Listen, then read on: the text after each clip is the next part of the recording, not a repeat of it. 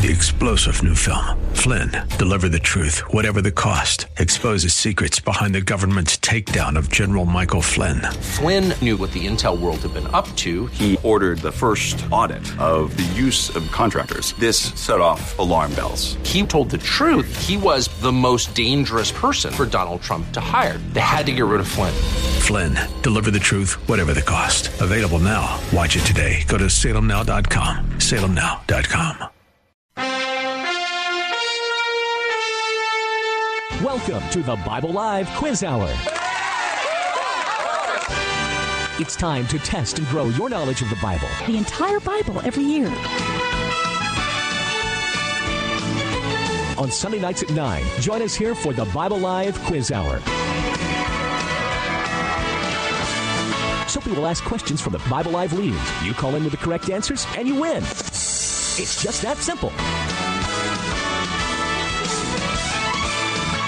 So get out your Bible, put on your thinking cap, and hit that speed dial. Because here's the host of the Bible Live, your Apache Indian scout through the Book of Books, Soapy Dollar.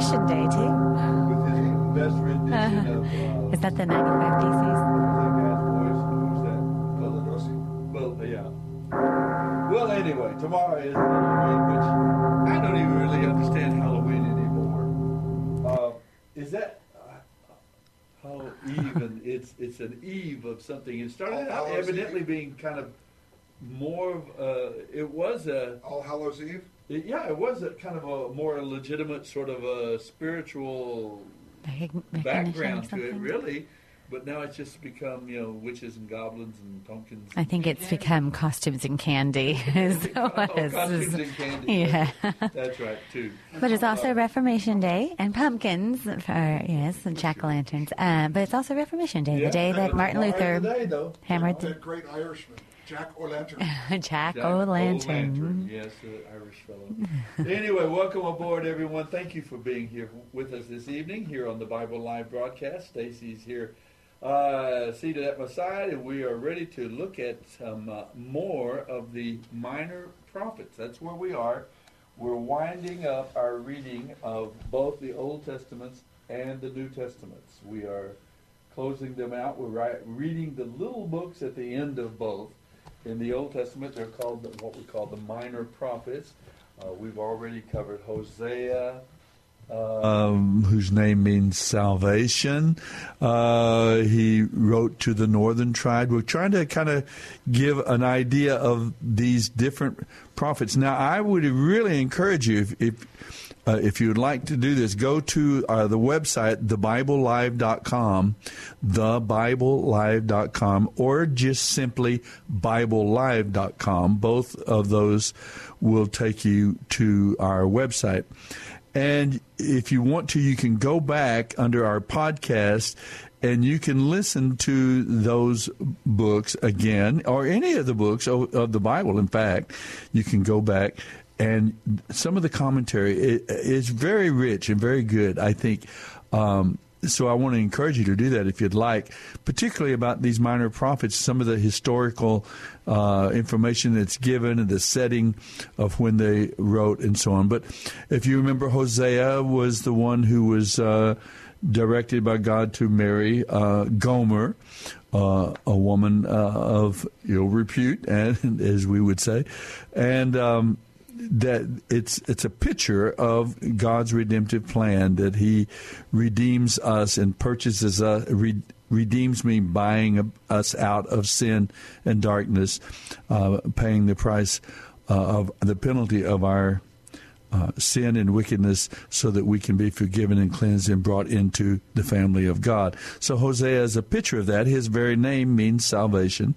So we went through that. We then read Joel. Remember, he's the one whose book starts out with a reference to locusts that are devastating, destroying the land.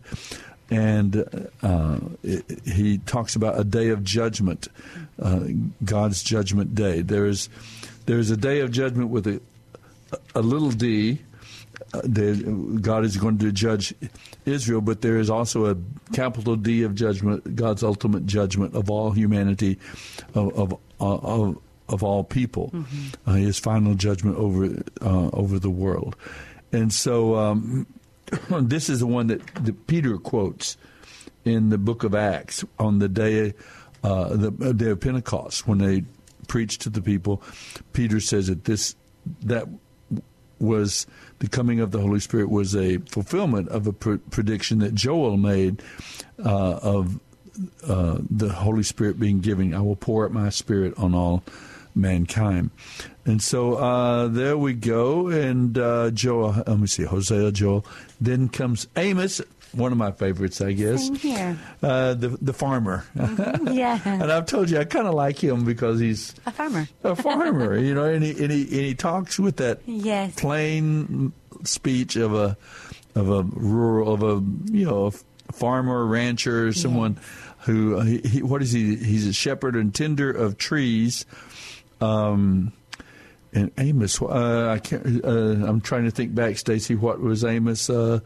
Mighty flood of justice, very social kind of minded. Has the I just think often of that Martin Luther, that the mighty flood of justice rolling down. He preaches, or he tells at Bethel, the tell there. Mm-hmm. Did you have it? He was from Judah, I believe, but he preached directly to Israel, the 10 northern tribes as well. Amos, remember he talked about he was the one who calls the women of Israel fat cows. Only a farmer can get away with that, I guess, or a rancher. Right? Maybe it was a compliment. Maybe in his mind it was. Hey, I don't think so. I don't think so. But anyway, there's Hosea, Joel, Amos, and then we went to Obadiah, who preached primarily to the people of Edom. And we don't know as much about these minor prophets. Sometimes we don't know much about exactly when they exercised their ministry, and they're not mentioned perhaps in any other book of the Bible. So, but Obadiah preached to what about Esau? Edom, yeah. He preached to them, and some think that he was himself an Edomite.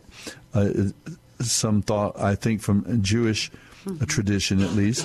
But we reviewed who Edom was. They are descendants of Esau, Jacob's twin brother. And Obadiah was writing to them and telling them about God's judgment on them for their treatment of God's people. It wasn't just God's people, but they were kin. There was a kinship, and yet from the very beginning, the people of Edom they refused Moses and the people of Israel coming out of Egypt. They refused them passage. They rejoiced. They celebrated. When Israel was defeated, when they had defeats and. Yeah, and particularly the destruction, even by and as it turns out, Nebuchadnezzar and Babylon also destroyed them, Edom. And they did later become Idumea, of which Herod the Great. Herod the Great, as a descendant of Edom as well, of Esau. And I think we mentioned that the temple that for Edom in the south was that I think we mentioned the fact that it was, you could see that at the actual temple. I forget what it's called. There's another name for it now, but you can see that if you watch the movie Indiana Jones and the final Last Crusade. The Last Crusade, I believe, because that was filmed. Petra. Yeah, that was filmed. Oh. That was at the site of Petra. Oh, wow. Interesting. Yeah. I think we mentioned that, but it's an interesting historical, I guess, sort of a reference. And then we went to Jonah, which is finally one of the more well-known prophets of the minor prophets. And Jonah is one whose book is unique because it doesn't focus on his message. He only had one sermon. In 40 days, Nineveh will be destroyed. 7-word sermon, I guess in English, our translation at least. So that's it. That's his sermon. That's the only message that's delivered. But it focuses on his story of how he ran from God. He tried to avoid this calling of God on his life, essentially because he didn't want Nineveh to repent. He didn't want God to forgive them. He felt and knew that they were going to continually fight against Israel. They were constantly going to be a thorn in their side and ultimately be a part of destroying Israel in the north. So Jonah didn't want to preach to them, and he got mad at God when God did hear one of these great revivals, one of the 8 great revivals that are mentioned in Scripture, and he gets mad at God about it. And so we're more familiar with the story of Jonah. God did spare Nineveh for 100 years. The destruction that Jonah predicted here was put off. But then one of the prophets we'll discuss tonight, 50 years later, is the one who told them, you're right. Now you going really to get it. Jonah's prophecy is going to come true. You're going to be destroyed as well. So that would be Nahum. We'll get to him later this evening. So Hosea, Joel, Amos, Obadiah, Jonah, and then we come to Micah. We didn't comment much on Micah last week. We just took up the 5 that we had covered. It's hard covering these multiple books a little bit because we don't get to treat each of them in depth. Now, I really want to encourage you folks. I went back and listened to the readings even this week from those prophets, and the commentary is awfully helpful. It's very, very helpful on all of these books, these minor prophets. So if you haven't listened to them and heard them, then they could be very helpful to you. But let's pick up on Micah tonight, Stacy. We're going to cover Micah, Nahum, Habakkuk, Zephaniah, Haggai, Zechariah, and we don't get into Malachi, but we come down to the final readings from the Old Testament. These Micah, let me see, Joel, Micah, Nahum, Habakkuk, Zephaniah, Haggai, and Zechariah, and then Malachi is after that. Haggai, Zechariah, and Malachi are the 3 prophets that are considered to be post-exilic. They came after the people had returned to Jerusalem, after Cyrus the Great released them and allowed them to return. Artaxerxes with Nehemiah and so on and others.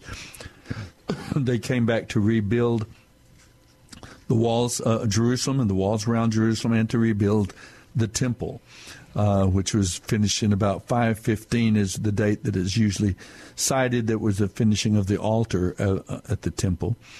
So, and that comes right out of these books of prophecy. So let's pick up then. Yeah, and real go quick, ahead, before we go into those, I always like to remind that we did read from Psalm. Yeah. The Wisdom and Worship section of the readings, and it was Psalm 135 through 139, verse 16 this past week. And 139 is everybody's favorite, I suppose. I know it's one of mine. Yeah. Oh, Lord, you know me when I lie down in my rising up, and you go before me and behind me, and where will I go If I go to the depths, you are there. If I rise to the heavens, Dad, you are there. Yes, he sings that song. There's a song, and he sings it so beautifully. It's one of the best versions of Psalm 139 I've ever heard. But it's a beautiful, beautiful psalm, and yet those beautiful words. I know I'm distracting us from what you were going to say, but it starts out with this wonderful, beautiful, and very touching, very touching. Reference to God's love, and he knows all about us and loves us anyway, and so on. And then then it comes to and then he changes very quickly. He changes to a different theme. He says, "Oh God, if only you would destroy the wicked." There you go. And when I wake up, you are still with me. Oh God, if you would only destroy the wicked. Get out of my life, you murderers. They blaspheme you. Your enemies misuse your name. That is interesting. Yeah, and it's a sudden turn. Very quickly he turns to talking about God's holiness. And, a lot of the prophets and a lot of the Old Testament, there is a great deal of it is concerned with, and some of the prophets we're going to talk about tonight, they are focusing on this seeming contradiction that exists within the nature of God, that he's loving and kind and merciful and patient and forgiving and loving and gentle and with his people and so on. And then on the other hand, that he's holy and righteous and like a consuming fire, that he hates sin and wickedness and for what it does to us, and an insult to his own character and rejection of him. So you've got these two characteristics of our God that seem to be at odds. Right? That seem to be at odds. Okay, he's just and holy and righteous, and his judgment is certain. He either has to compromise his holiness in order to express his love to us, or he has to compromise his love in order to limits on his love because of his holiness that demands justice.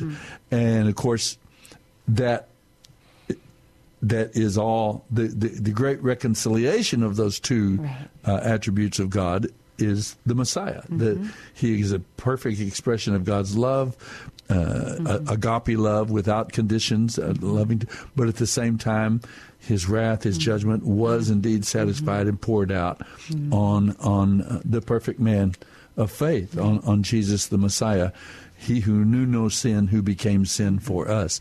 And so that all of that is a prediction of and a clarification, a declaring of the redemptive plan of God is going to be the reconciliation of those two attributes that are so deeply and both totally true in the nature of the God of Abraham, Isaac, and Jacob. So very, very interesting. I'm glad you brought up the Psalms. What else were you going to say, honey, about those? I was just going to say Psalm 136, and maybe we can put this out there as a phrase because it would be, or as a question. Oh, yeah, that's a very interesting psalm. It is a very interesting psalm, and I think it's appropriate because, we're going through 1, 2, 3, 4, 5, 6 books this evening, and all of them kind of, that time period, that covers a lot. And it covers nations and comings and goings and some even visions. A lot of chaos, a lot of turmoil, a lot of war and rising of empires and falling of empires. Exactly, and very similar, and it's still happening today. Very similar context to even today. All sorts of politics and elections and wars. The Middle East and China and Russia and Ukraine. Exactly. And through it all, just that steadfast, sweet reminder that we get in Psalm 36. And it is wait phrase. A minute. Psalm 136. Yeah, yes. Wait a minute. Do you want to make that a question? I'm going to make it a question. Is that okay? Oh, good for you, yeah. Okay. It's a phrase that's repeated in all 26 verses of Psalm phrase. 136. The same phrase. I think David is this a David psalm?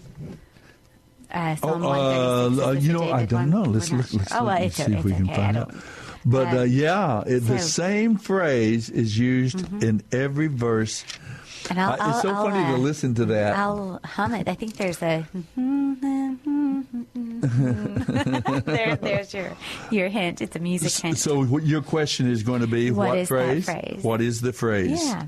in Psalm 136. You'll see it pretty quickly. If you might already know it. It seems to me like David was definitely trying, or whoever it was definitely trying to make a point there. There's no mistaking what his core message was here. Exactly. 26 times, all 26 verses. And so if you know, or if you want to look it up and know, the number's 210-340-9585. 210-340-9585. Yes, and we have some wonderful gifts and prizes for those who call in and part of the program with us. We have the set of books called God Understands, which is the 7 different booklets, smaller booklets, but that they all talk about the Scriptures and how they speak to different situations of our lives.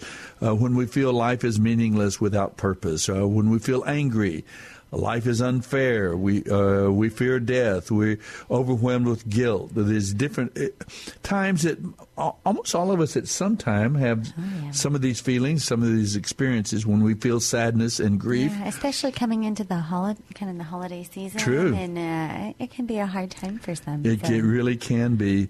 And so we have this set of books. It's called God Understands, and we're going to give you all 7 of those booklets, and it'll be great for you, yourself, and maybe for the ministry that you can exercise as you comfort members of your family, others that experience some of these same problems or difficulties and challenges. You could use God's Word. It has how God's Word, different passages of Scripture speak to each one of these different life situations, bringing comfort and hope from the Scriptures. I like the book, and I'm enjoying giving it out to many of our listeners who call in, part of the program. If you can answer the question about what is that message, what is that phrase, saying, I guess it would be the right word, what that is repeated 26 times in Psalm 136. If you can tell us what that saying is, give us a call, 210-340-9585. That's a good idea, Stace, to make that our first question tonight. We're going to figure out another question somewhere, maybe a little more difficult for someone, a little more serious, scholarly type question about either the message or the timing or something. We'll figure it out, and we're going to offer up tonight the Warfighter Study Bible as a gift for someone. But we'll get a special question for you about that one. But we're also giving out this set of books called God Understands, and give us a call if you'd like, 210-340-9585. Now let's go back. Yeah, it is good. Anything else you want to add about the Psalms? You're right. We don't comment often on the Psalms because we usually are so busy trying to cover the content of the different books that we're going through. That and I lack. If folks go to the website, every one of our programs begins with what is called the Wisdom and Worship segment. It's a 2 to 3, 4 minute segment where we read through the Psalms and the Proverbs. And then we get into our longer, more narrative read from the other books of the Bible. But we always begin with that Psalms and Proverbs, Wisdom and Worship, and it just calling us and preparing our hearts to hear God's Word and to worship our God and so on. It's not like the Psalms and Proverbs don't have theological content. They certainly do. But they do. They're poetic. They call out to the emotions, the feelings involved in knowing God and walking with God, and the questions and sometimes even the difficulties we face that are in the Psalms and the Proverbs. So you'll find that reading there at our website as well. We read through the Psalms and the Proverbs in the course of every year as well. Well, we are ready to, I guess, are we ready to maybe take a look at Micah? We read the first part of it last week. My favorite. It's got one of my favorite verses. I don't know why exactly. It just is so sweet, but it touches you, doesn't it? It really does. I've noticed that over the years. You know why? Actually, if This is kind of silly, and but if there are any Adventures in Odyssey listeners out there, it's because there's a episode called, The Star, I believe, where it's and it's referenced in that episode.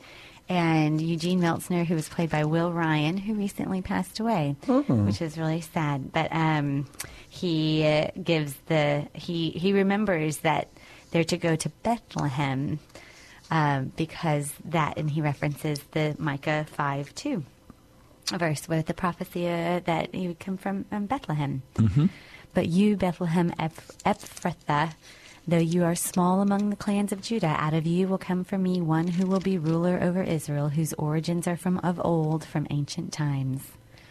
And it's one of the first, that was actually NIV, of course ours is New Living Translation, but one of the famous prophecies about where the Messiah would be born, where he would come from, what his birthplace would be. Right. And following that verse, there is a significant, we'll talk about when we come back from our break. There's something significant I remember reading about in the verses that follow that. When the Assyrians invade our land and break through our defenses, we will appoint 7 rulers to watch over us, 8 princes to lead us, and so on. It follows up that wonderful statement about the Messiah will be born in Jerusalem, in Bethlehem. And then I remember there's some commentary about the verses immediately after chapter 5, verse 2. And we'll take a look at that when we get back as well. But Micah is, he preached, during the time, he was the contemporary of Isaiah? Let's see, I believe. He's from the town of Morasheh.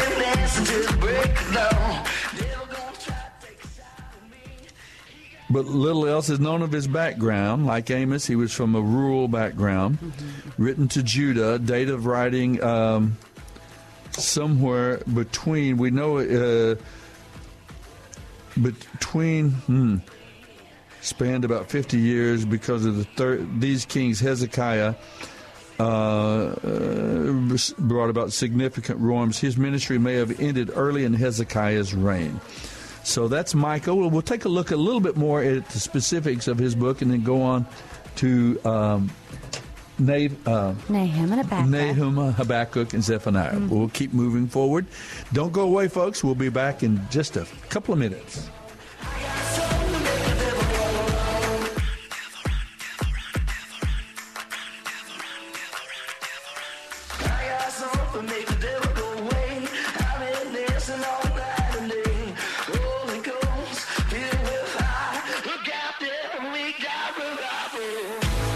You're listening to The Bible Live with Soapy Dollar. Dr. Stan Shelton, with offices at Loop 410 and Broadway, has taken care of the Dollar family, that's Suzanne and me plus our 3 children, for the past 25 years. Suzanne, tell the folks about our dentist. Well, like you say, Dr. Shelton is a dentist for a lifetime. He's got the latest technology. He's busy, but I've never had to wait. And I never dread going to the dentist. In fact, he and his staff are so personable that I actually rather enjoy it. Go to drshelton.com or call 590-7878.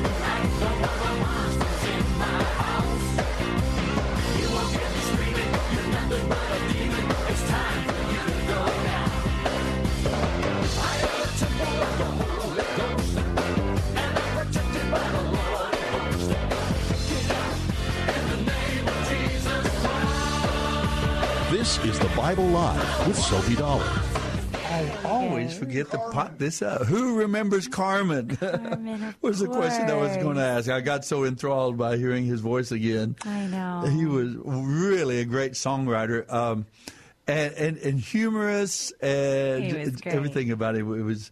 He reminds me of the fellow in the secular world that, remember, he did these takeoffs on all of these other. Ray Stevens? No, Ray Stevens as well. The crazy one that he. Weird Al Yankovic? Yeah, Yankovic, yeah. He kind of reminded me of him. The creativity and the sense of humor. Carmen was a great brother in Christ. I remember meeting him when he came to San Antonio in concert in the 90s at SeaWorld. I got to be out. I got to be out and work with him in an outreach project. We did out at SeaWorld with him, and that was just really a rare opportunity. What a creative and just love Jesus with all his heart, and just a good humor, just really a striking individual. Now the Champion. Remember the Champion? Oh yeah, the Champion. So many others. He went on. Now he's gone to be with the Lord now, right? Yes. February 2021. Okay. 65 years old. 65. Okay. Little young, but I think he had some medical problems or something that. It was from, I think, a medical complication from surgery that. Some surgery. Yeah. Well, speaking of that, we also have received the news that Steve Douglas, who became the president of Campus Crusade for Christ when Bill Bright passed in the 2001, first decade of it. Steve Douglas, who was the vice president at the time, became the president of Campus Crusade and has been the director of our ministry. It's called Crew now, more popularly, I guess. But Steve Douglas went on to glory a couple of days ago as well. So, it's that time, I guess. People come and go. I mean, everyone does. One of my coworkers, one of our volunteers out at Lackland, and I were talking about that today. That one out of every one dies. It's one of the. Except there's one in history that died, but he came back, and that gives us hope, right? The Savior himself came. Jesus died, was buried, and rose again, and so that's. There's our hope and our assurance that we go on to be with him. We move from this world, from this setting, this environment that we have learned to live in, and we move from this environment to a spiritual dimension, another environment entirely. The older I get, the more I try to imagine it. Right. But yet not entirely. I mean, it is a new heaven and a new earth. So there will be, exactly right. It is Earth, just a new Earth. A new heaven, a new Earth. Yeah. What I mean by that, though, is, for example, to be absent from the body is to be present with the Lord. Right. And as I've grown older and older, I've gone, what's that going to be like when you make that jump from here to there? When all of a sudden you're in a spiritual realm. Gone to be with the Lord. We, in some way, shape, or form, he said, we're going to see the Lord. But have you ever thought of what that means? When we say we're going to see now, we talk about our eyesight. Light enters into our eye, and it hits the retina, and it sends a little signal to our brain, and we interpret the light as different objects. In other words, but in the spiritual dimension now, we're going to see, but we won't have eyes like we have now. It'll be different. Maybe. We'll hear, we don't know. Yeah, we don't know. That's the whole point. It's going to be a spiritual realm that we're now. We sometimes forget that we are spiritual beings here. We're not our bodies, and we're not our memories. We're not. We are spiritual beings, and it's worth thinking about and pondering. I'm sorry, I taught on that a little bit this morning in my Lackland and class. Especially as we do enter into the unveiling, the apocalyptic literature of Revelation that we're coming up on. Because, we say we don't know and we're not sure. Well, I can only imagine all of it. We don't know that. And so much of the Revelation is a unveiling, of making known what is unknown. And so that'll be really fun. And so stay with us, read with us next week. Yeah, that's right. We start the book of Revelation on Tuesday. And then we'll talk about that next week. So, and we'll be covering that and reviewing it on next Sunday evening. But, that will be the final reading for this 21st journey we've made. This is the 21st time we've read through the entire Bible in a year. Thank you, honey. I appreciate it. You give me my bottle of water. But we're we'll be reading the final book of the Bible. And then, of course, the following week, we just start on year number 22. We start our 22nd journey through the Scriptures with Genesis 1:1. In the beginning, God created the heavens and the earth. So we'll start going through the Scriptures again. So you can make that journey with us. Anytime you start listening to the Bible Live with us on the website, as you go to that and listen each day, anytime you begin, a year later, you'll come back to that same point. You will have made your way all through the Bible. So that is a very good thing to mention. Sure, and it's so important. I mean, we're in Micah right now, so we'll quickly kind of cover Micah and then Nahum, Habakkuk.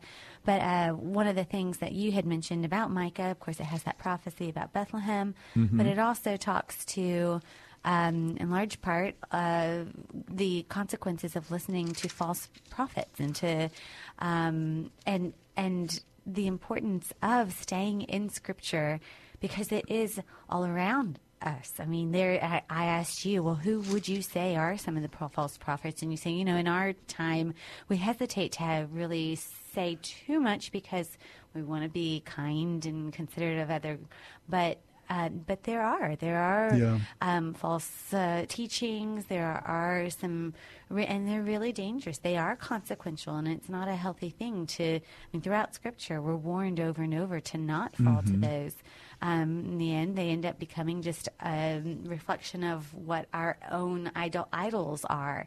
And so not only are they but they're also just dangerous, ultimately. They will destroy. They will end up becoming something of destruction, which is what Micah warns about. He does. There in chapter 6, I believe, is where I was noticing that he specifically warns about false teachers and preachers to them. And of course, it's one of the more common. It's one of the common things, Old and New Testaments, over and again. Jesus himself talked about it, and we're going to talk about tonight in the book of Zechariah. Jesus talks about the shepherds that were that were wrong, in contrast to the good shepherd, the one who gives his life for his people. Yeah. So it's a constant reminder and a constant cause for us to know the Scriptures.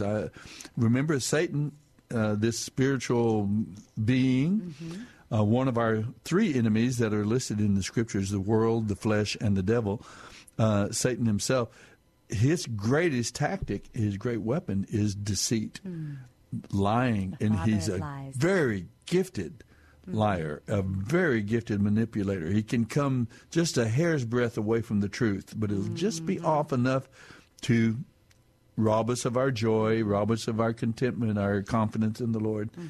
And steal our influence, the influence we might have as believers with others. So this mandate, this warning about false preachers and teachers, we certainly need to continually have that in our minds. I think in the book of Revelation, it even talks about it in these last times. There will be a lot of, I don't know if it's Revelation or another book, but it talks about there will be a number of false teachers and preachers that even the elect would be deceived. And so we have to be careful and be in the book. Let God's word be, let the Spirit guide us into all truth, using His word as well as part of His ministry in our own lives. So now we move from Micah. Let's go to Nahum. Nahum, a very interesting fellow. He is a follow-up. He's the cleanup hitter, since we're in the time of the World Series. He's the cleanup hitter for Jonah. Jonah preached against Nineveh and warned them that God was, in 40 days, Nineveh will be destroyed. And they repented, one of the great revivals of history, from the greatest down to the least. And so Jonah, as I mentioned earlier, got mad with God about it. But Nahum now comes only about 40 to 50 years out, and he announces that Assyria is going to be destroyed. And this time by this time a new generation had come along and replaced. And it shows us how quickly. Yes. I mean, you could have a generation that revives and trusts God and repents of their sin and turns to God. But by the time Nahum comes along, they've returned to their very wicked, corrupt, perverse practices. Their idolatry is mentioned specifically in Nahum. And he preaches about Assyria's judgment and destruction, which was brought about. Maybe that could be another question that we could ask. What nations or nations did God use to destroy Nineveh? Now, Nineveh was a great, great city. It had a walled city around it that was wide enough for 3 chariots to go side by side around it. Nineveh was powerful. They were very cruel. And yet they were destroyed, and it was never rebuilt. And that was, of course, predicted as well. Very interestingly, it seems to me that I remember that Saddam Hussein at one time had the project of trying to rebuild Nineveh. Oh, interesting. And it was, of course, the quietus was placed on it. It didn't happen. But yeah, this great city destroyed. It was not until I don't think Nineveh was not even. It disappeared from all existence for so many years, and then I think it was 1845 or 65 when it was rediscovered by archaeologists. So it really was wiped out completely, and I think it was 45 or 65, in the 1800s. Interesting. But probably 45, because in 1865 the Civil War was on, right. So maybe I'm guessing maybe it was 45. But Nahum talks to and predicts and preaches to the people of Assyria in the north, and Assyria. Nineveh was up what is called the Fertile Crescent. Remember, you have Israel is on the eastern end of the Mediterranean, and of course it's bordered on its east side by the Jordan River, which goes over across the Jordan River. You run into the Arabian desert. And so people, in order to travel, they had to avoid the desert. They had to go up over the top, the Euphrates River, the Tigris River, and so on. They had to, what is called the Fertile Crescent, over the top of the Arabian desert, and then come down. It's the journey that Abraham took when he came over, when God called him to come over and brought him to the land of Israel, or Canaan at that time. So that's the geography we're looking at. And Nineveh sat atop the Fertile Crescent. It was a great, powerful city, but it was destroyed. And my question to you folks would be, what nation or nations did God use to destroy Nineveh? Okay. Nineveh destroyed Damascus and took over the kind of became the premier empire of the world of their time. And then they too were destroyed. By what empire, by what nation was Nineveh destroyed? You can give us a call. 210-340-9585 is our phone number. So that's 2 questions we have out for you. One has to do with Psalm 136. What is the message, the primary message of Psalm 136? It is a phrase repeated in all 26 verses of that psalm. What is that phrase that's repeated over and over again in Psalm 136? And then we want to ask you, what nation or nations did God use? And later on, Nahum, on the judgment of God on the city of Nineveh and the empire, the Assyrian Empire at that time. All right, give us a call if you'd like. 210-340-9585. We have some good prizes for you that hopefully would be an encouragement to you in the Scriptures as well if you want to be a part of the program with us. Shall we move on to Habakkuk? Yes. We have 6 books to cover, so we better move quickly. Habakkuk now is an interesting book, because it's my understanding that Habakkuk was not Jewish, at least in Jewish tradition. I believe that if I'm remembering correctly, they might have been the descendant actually. He was somehow related, I think, to the Phoenician woman that Isaiah raised. Her son? Yeah. It might have been her son. I'm so sorry if I forget that point. But Habakkuk, again, with all of these minor prophets, there's some well, a lot we don't know about them. We're not absolutely sure in each case of the date of their writing and so on. But he does have a very interesting book in that Habakkuk puts God on trial in some way. Similar to Job. Similar. And he asks God questions that I think even today people still ask God, God, when are you going to clean up all this wickedness and all this evil? The first verse of the book of Habakkuk is, how long, O Lord? How long are you going to put up with this sin and evil? How long will you allow wickedness to dominate? And violence is everywhere. Must I forever see these evil deeds? Why must I watch all this misery? Wherever I look, I'd see destruction and violence, wickedness, corruption, and so on. So Habakkuk asked God questions, and which is a good message for us. Sometimes people say, "Oh no, you can't question. Don't even ask. You can't ask these things of God. Don't question Him. You just got to believe it." Just doesn't mind questions if our hearts are right. We desire truly an answer, and we're willing to act and obey and understand the answer. We truly want to know the answer. We're not just shouting at God and so on. So that's Habakkuk. He is asking God, and God answers his questions as well in the book of Habakkuk.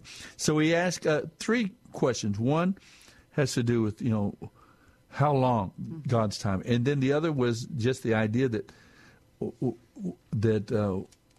not just when, but why don't you judge? Why do the wicked prosper and the even good people are suffering and so on? So we ask God that, and then thirdly, one has to do with the timing of that, and then the third question he asked is, let me see what. I tell you, I had these all lined up in my mind. That's right. Yeah, the 3 questions: the timing. Oh, and why would he use a nation more wicked even than Israel? Why would he use an even more wicked nation to judge them? Right. Like Assyria, maybe, or Babylon, or so on. Why would you use someone even more wicked than us to judge us? Mm-hmm. And those are 3 questions. They're good questions. They're interesting, and they tell us. And God answers in chapter 3. Chapter 2, the Lord's reply. Chapter 3, it's kind of like Job's prayer, the final message from God to Job. He comes to understand it, and he says, "I have heard all about you, Lord. I am filled with awe by your amazing works." And he describes the redemptive plan of God as the ultimate solution to this, God's dealing with wickedness. In this world, wickedness, we live in a world that's going to be good and evil coexist. It's ruled only by morally neutral natural laws, and a bullet doesn't turn into a marshmallow just because it's going toward a Christian or an innocent person. Good things happen to bad people, bad things happen to good people. That's norm, and that's by design. God has created us in this setting where we make our decision about Him, about knowing Him, about receiving Christ, by trusting God, becoming part of the people of God. The ultimate dealing with evil and wickedness will be God's ultimate judgment. This day of judgment with the capital D that we've been hearing about. God will indeed judge and bring about a new heaven, a new earth, and the redemptive plan of God will come to fruition. And what is called in the Bible is called glorification. When finally God, the total work of the redemptive plan of God is carried out and thorough and finished, and we are delivered from not only the penalty of sin, justification, and not only the power of sin, sanctification, but in glorification we'll be delivered from the very presence of sin and in the kingdom of God. So that's Habakkuk asked questions about that, and that's the answer that God gives him in chapter 3, chapter 2, and then you see Habakkuk's responsive prayer to what God has revealed him about it. So it's a great book, a very helpful and informative book for us as well. Mm-hmm. Let's go on. Let's move. We're making progress. We're moving through the Micah, Nahum, Habakkuk, now Zephaniah. Zephaniah was somewhere during the time of the young child king, Josiah. Josiah was killed in 605 when he joined the battle against Babylon. Egyptian, I've forgotten his name, but in the great Necho, yeah, mm-hmm. in the Battle of Carchemish. Mm-hmm. It's a very famous, well-known battle in history. Josiah went over to try to help him, and he was killed in that battle. Zephaniah, it is thought, preached and prophesied during the reign of Josiah, which would have been interesting because, remember, Josiah carried out some great reforms. He was he too was ruler over in a time of great revival, mm-hmm. one of the 8 great revivals that mentioned. Back the law, the Torah. Yeah, mm-hmm. He read the scriptures to the people, and then it brought a spirit of repentance, and yeah, it was a great moment in time. So, it is thought that Zephaniah lived and had his ministry in those days. But Zephaniah, the book that kind of comes to your mind, Stacy, is kind of a general theme of it. Oh, well, it just is interesting you mentioning the Assyrian and Nineveh and the 1842, I believe, ended up being the date. Is that the date? Mm-hmm. You can... I mean, I just think it's fascinating. You can look up the archaeology and look up about Assyria and these palaces and what was lost. And anyway, it just helps kind of place place Zephaniah was a real person, and these places existed. And he preached this message, and these things happened, and these predictions and prophecies did come true. In the middle of quite a bit of splendor, too. I mean, these cities, we think of them somewhat, maybe just because they're old, we think of them as barbaric or any kind of, but no, these are beautiful cities and Babylon palaces was one of towers. the 8 great wonders of the ancient world, in fact, the Hanging Gardens of Babylon. Well, there we are. Well, that's our second. We've made it. We've talked about Micah, Nahum, Habakkuk, Zephaniah. You can go to thebiblelive.com and hear these books as we've read them there. We invite you to do that. But we'll come back in a moment and we'll go to talking about the post-exilic prophets, those prophets that Israel. The Bible Live will be right back. My strength is in your name, for you alone can save. You will deliver me. Yours is the victory. Whom shall I fear? Worthy is the Lamb who was slain. Holy, holy is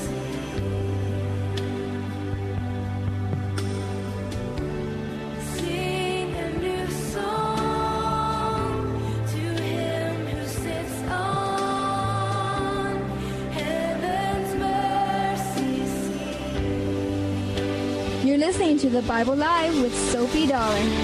Holy, holy, holy is the Lord God Almighty, who was and is to come. With all creation I sing praise to the King of Kings. You are my everything, and I will. All right. Good choice, that one. I like that choice because we can easily segue to, we're beginning to read the book of the Revelation, the last book of the Bible this coming week on Tuesday. We finish up the book of Malachi on, is it Zechariah and Malachi, or did we finish Zechariah? Zechariah is a fairly long book, actually, it turns out. we finish Zechariah and then do Malachi on Monday night. Yeah, the entire book of Malachi. And then we on Tuesday, well, I say Monday night. That was the way it was originally presented. But our reading for Monday finishes Zechariah, Malachi. And then on Tuesday, the reading set for that day, if you go to the website on the front page, you're right there, and you just scroll down a little bit, and you click on it, and we'll start the book of Revelation. I believe it's chapters 1 through 5, maybe on Tuesday evening. So Tuesday, Wednesday, Thursday, and Friday. And we always read the book of Revelation somewhere around Halloween, and we've kind of thought, well, it kind of matches up. We do have our readings matched up with our national calendar. You know, at Christmas time, we'll be reading about the birth of Jesus. At Easter, we're reading about the crucifixion and from the Gospel of John. Other key dates on the National Day of Prayer, we're reading about Pentecost and the birth of the church and the beginning of the church age. Birth out of a prayer meeting, so that kind of makes our reference, keeps it point. At 4th of July, we're reading Corinthians, where it says, where the Spirit of the Lord is, there is freedom. And so we try to make we're kind of sitting there where we're... You set the whole calendar just around that, didn't you? Just around freedom and 4th of July. That was... To be very honest with you, I've had people comment on that and say, "Wow, that's amazing how you did that." Really nice. Yes. And boy, you really did good there. It was totally a God thing. Right. It was funny. I didn't actually you couldn't really mean to do that if you tried. I didn't. Father. Yeah, I couldn't have done it if I tried. Right. Exactly. But the Lord, I think, did kind of superintend us in the reading of the Scriptures those many years ago. But let's go now back to our questions. Let's answer some of these questions we asked. Nobody's calling in to answer these or winning these prizes. What was the key phrase that's repeated 26 times in Psalm 136? His love endures forever. Well, his faithful love endures forever. Is that what you were saying when you sing? There's a song, yes. But his faithful love endures forever. Yeah. And then he'd say another sentence, and then he would say, his faithful love endures forever. There's no doubt about what the point David was trying to make with that psalm. It's very clear. So his faithful love endures forever. And then the other question had to do with what nation did God use to judge Nineveh and to end the Assyrian dominance, the Assyrian Empire's dominance over the world of that time? And that would be the Babylonians. The Medes and Persians. The Babylonians. I guess. Well, I think it was the Babylonians who then gave way kind of to the Medes. And Persians. So Medo-Persians. All right. Well, then maybe we'll come up with another question we can ask folks during this segment. We're moving into now the time of Haggai, Zechariah, Malachi. These are post-exilic. I did want to mention something about Zephaniah that I think is interesting about the book. He a couple of places he talks about the ultimate last day, the ultimate judgment of God, and one thing he mentions in chapter 3, verse 11 is, if you read it, it's pretty powerful to hear. And he's talking about the remnant of Israel, and this is one of those verses where you have to realize he's not talking about physical, earthly, political Israel. Or geographic. He's talking about the people of God. The people of God, the ultimate judgment. What the New Testament would call like true Israel. You know, we've been grafted in, Gentiles, people from every nation, every tribe, every language group, the part of the people of God. And he says, on that day, you will no longer need to be ashamed, for you will no longer be rebels against me. I will remove all proud and arrogant people from among you. Then there will be no more haughtiness on my holy mountain. Those who are left will be the lowly and humble, for it is they who trust in the name of the Lord. The remnant of Israel will do no wrong. They will never tell lies or deceive one another. They will eat and sleep in safety, and no one will make them afraid. And it's just a picture of glorification when we are removed as God's people from the very presence of sin. There's no more temptation. There's no more cultural pressure. The world has no pressure that has been eliminated. Satan is gone. The flesh has been overcome by the new nature that God has planted within us. It's a beautiful picture there of the new of glorification, and a very basic principle that one of the two or three primary characteristics of the redeemed. And one of them is humility. Mm-hmm. God resists the proud, but He lifts up the humble. And so that's kind of underlines that particular truth, that one of those characteristics of God's people is there's a humility, a brokenness in us. A couple of the others is a spirit of generosity that comes, that we become all of a sudden aware of other people. We care about. I know I had, when I was just even an 8-year-old boy, I probably had one of the first unselfish thoughts in my life after the day I trusted Christ. My first thought when I got up is, man, I got to go tell Curtis about this. Aww. Curtis Lott was my best friend. I gotta go tell Curtis about this. This is great.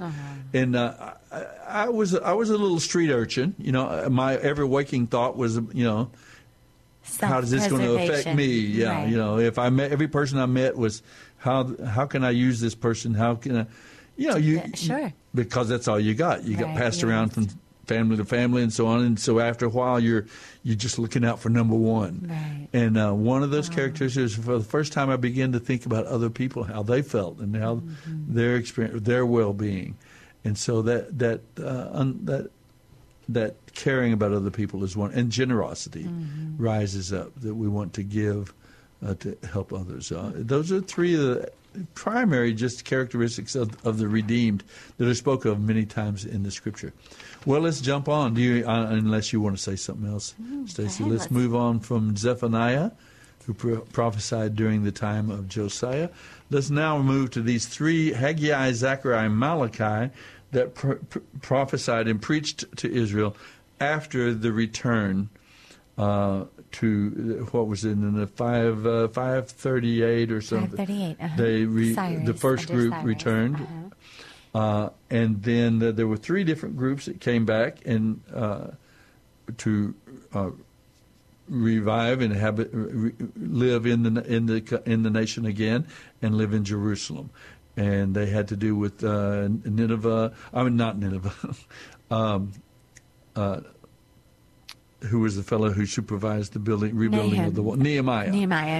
Yes. Boy, Nehemiah supervising the rebuilding of the wall, and Ezra and others. These three prophets, indeed, all of them were there as well, encouraging the people as they got back to finish the temple, to rebuild the temple, to begin to renew and restore worship of God as He had indicated to them. And so that's the general theme of each of these prophets, Zephaniah, Haggai, and Zechariah. Haggai, Zechariah, Malachi, had to do with encouraging them to, reminding them of who they are, reminding the people of their heritage, of their God, of their calling, their special calling of God through Abraham, Isaac, Jacob, and the founding fathers of the nation of Israel. And so that they're trying to get them to get busy rebuilding the temple. That was particular Haggai's calling. Let's see if there's anything particular about Haggai and his message that we want to, characteristic of his message, maybe? They're sermons, is that correct? So where they weren't letters or anything, they're polished and kind of literarily. The literature is probably not quite at the state of like an Isaiah or Jeremiah, but it's very polished and well-spoken. The brief sermons, kind of a wake-up call to the community. Now, how many chapters are in Haggai? There's only 2 chapters, so it's really it's close to Obadiah being the shortest book, I think we recall. But this was in the running for the shortest book. He's not mentioned in the Old Testament except in this book 9 times, and twice in Ezra. Ezra mentions some of these prophets as well that were there helping him as they called the people of Israel back to remind them of who they are, remind them of their God and their calling, their covenant relationship with Him, the Abrahamic covenant. So he's encouraging the people to rebuild the temple. The date of the writing is probably about 520. The altar was completed in 515, so the setting is Jerusalem. And for the most part, they responded favorably, so it was well received. He was basically I think he was basically saying, "Come on, let's do this. Let's get it done." He was their encourager. He was their. And remember, they went through some difficulties when they were back there trying. Remember the surrounding people groups tried to discourage them, tried to derail them and distract them from their task, and Nehemiah had to say, I'm busy doing a very important thing. I don't have time to come out and talk with you. They were doing things not necessarily. Sometimes they had to work with a sword in their hand to resist even physical attack, but mainly they were doing political things and things to kind of discourage them and remove them from and slow down, And so part of the message of Haggai is, come on, let's get it done. Remember, they actually went through a period of time. They started out building on the temple, and then they got interrupted. There was about a 9-year period when they couldn't continue forward. They were required, because of some political machinations that they brought about, and they told them to stop, and then they were given freedom to go ahead and begin again. And so you have Haggai here telling them, let's get it done. We need to finish this job. And so Haggai is just basically encouraging them, get it done. The new temple's diminished splendor. It's not like the temple that Solomon built by any means, but it was diminished, but it was the temple of God. It may be more effective because of its humble foundations of it and so on. Blessings promised for obedience and promises for Zerubbabel, who was the first leader who brought the first group back. So that's the 2-chapter book of Zechariah. Of Haggai. Haggai. I keep trying to get Zephaniah in this group. Haggai, yeah. Let's go to Zechariah. Now, Zechariah is a great, great book. It's quite long, actually. It is. It's not just a short little book. I think it's 14 chapters. Yeah. And it is more predictions about the Messiah than any of the other minor prophets combined. Zechariah is very clear in this age, in this era. Now, this is 500 years out from the birth of Jesus, the Messiah, and yet he's telling them, and he talks about the Good Shepherd, some of the other images that he has and teachings about the Messiah. Zechariah is very messianic centered, which is what is so neat and so fun too, especially since we're going to be doing Revelation. The Revelation next week is some of the references are so similar. What John was seeing and what John was having revealed to him on the island of Patmos after the Messiah is similar to what Zechariah, some of those same images, some of the same unveiling, some of the same things that Zechariah was seeing and was being shown. And so it in terms of, I think it just affirms, it affirms how the message of the whole Scripture, the whole revelation of the Scripture is Jesus. it's all pointing to the Messiah, and it's all pointing to that ultimate redemptive plan. Yep. Revelation, and I like, that you always, the Old Testament is the New Testament concealed. The New Testament is the Old Testament revealed. Yeah. And you see that so we very understand the well. Old Testament better in the light of the full light of Messiah having come, and now we understand. We can look back and now we see clearly all of the prediction. We see clearly the tabernacle, the priest garments, all of the even the sacrificial system. How everything was pointing to God's redemptive plan, and that it was global, not just one people group, but it was always about the whole human race. Right, and how these same cycles of evil and of dominion and of these things. And in judgment, right, cycles of wickedness and how the Messiah restoration and breaks all of that and redeems and restores all of it. And we see that in Revelation. Exactly. That's one of the things. We're going to see these cycles that are mentioned in the opening chapters. Now, if I remember correctly, Zechariah, the first 9 chapters have to do with before the finishing of the temple, and the last chapters, 10 through 14, were written after. I think they were actually written after the temple was rebuilt. After the temple was finished and rebuilt, if I remember correctly, that detail about the book. Let's see. He describes many details about the Messiah. The predictions. Used to have a list of these.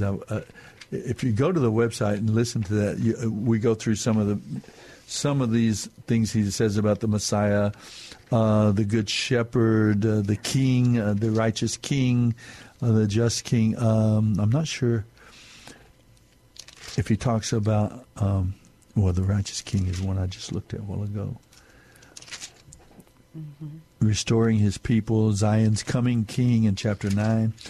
So he's looking toward the future, 400 to 500 years in the future, when the last of the Old Testament style prophets would rise up, John the Baptist, and announce the coming of the Messiah.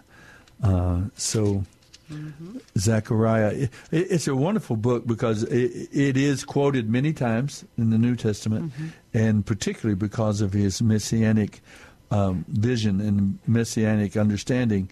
It really helps us to understand who the Messiah was, because we can check out these prophecies, over 300 prophecies throughout the Old Testament, and many of them here in Zechariah about the coming Redeemer, this coming righteous, just King, the Good Shepherd, and so on.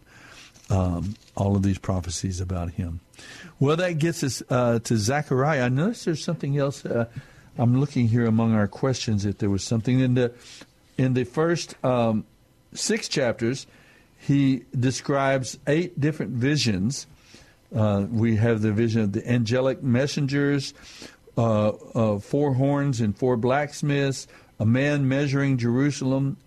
A man named Joshua is given clean robes, lampstand with unending supply of oil, a flying scroll, a woman in a basket sent back to Babylon, and 4 horses and chariots. And so you can go and read about these predictions and prophecies and get a sense of what was the point that Zechariah is trying to make. He, along with the other prophets, are trying to encourage God's people. Remember who you are, people of the covenant, and let's get this job done. We need to keep following the Lord, and this picture of God restoring the people of Israel there is the picture of the greater truth of God one day judging and restoring all of God's people to spiritual Israel, spiritual Jerusalem, the new heaven and the new earth.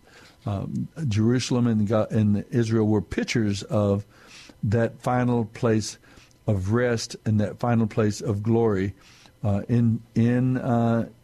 that is going to come for God's people.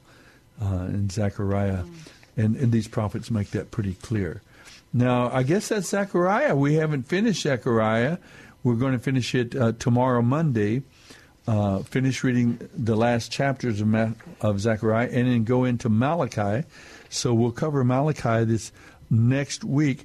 There is one other prophet I would mention that I think we mentioned it post-exilic as well. Stacy kind of has done a little more research, and you're pretty much. I still think it's probably a little earlier, but.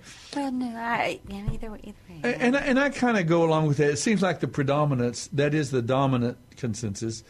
But there seems to be a growing number. And the only reason I mention it is because when you said that, I think you kind of pointed, that it was maybe post-exilic. Yeah, that it might have been post-exilic.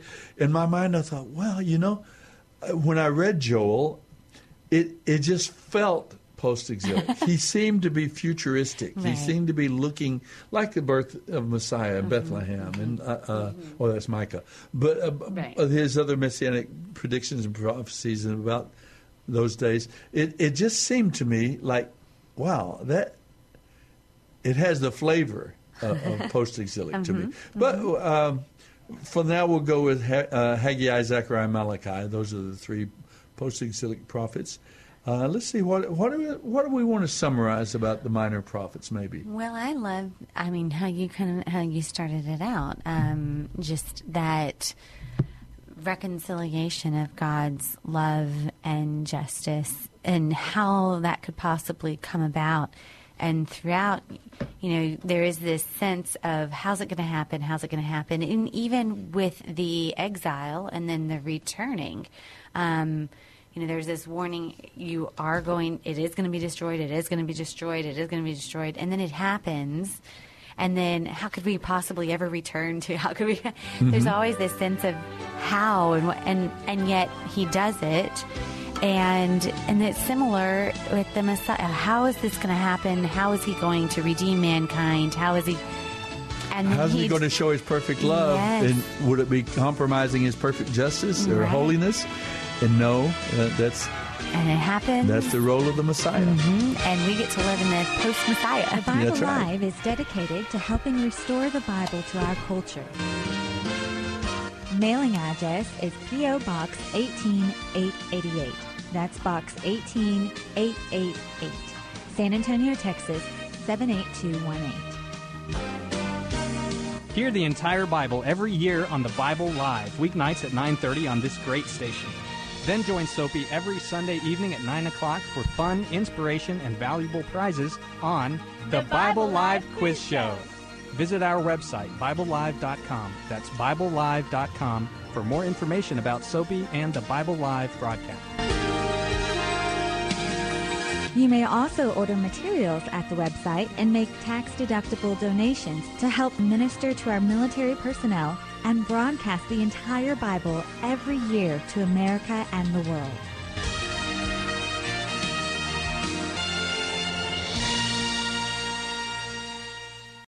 Three-star General Michael J. Flynn, head of the Pentagon Intelligence Agency, knew all the government's dirty secrets. He was one of the most respected generals in the military. Flynn knew what the intel world had been up to. He understood its funding. He ordered the first audit of the use of contractors. This set off alarm bells.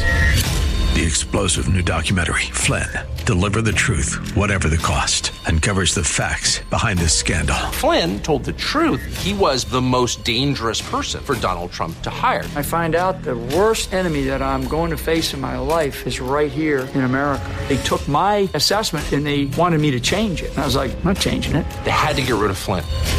With in-depth interviews, archival footage, and never-before-seen personal records of the man behind the headlines. I just felt like I was drowning. Flynn, Deliver the Truth, Whatever the Cost. Available now. Watch it today. Go to salemnow.com. salemnow.com.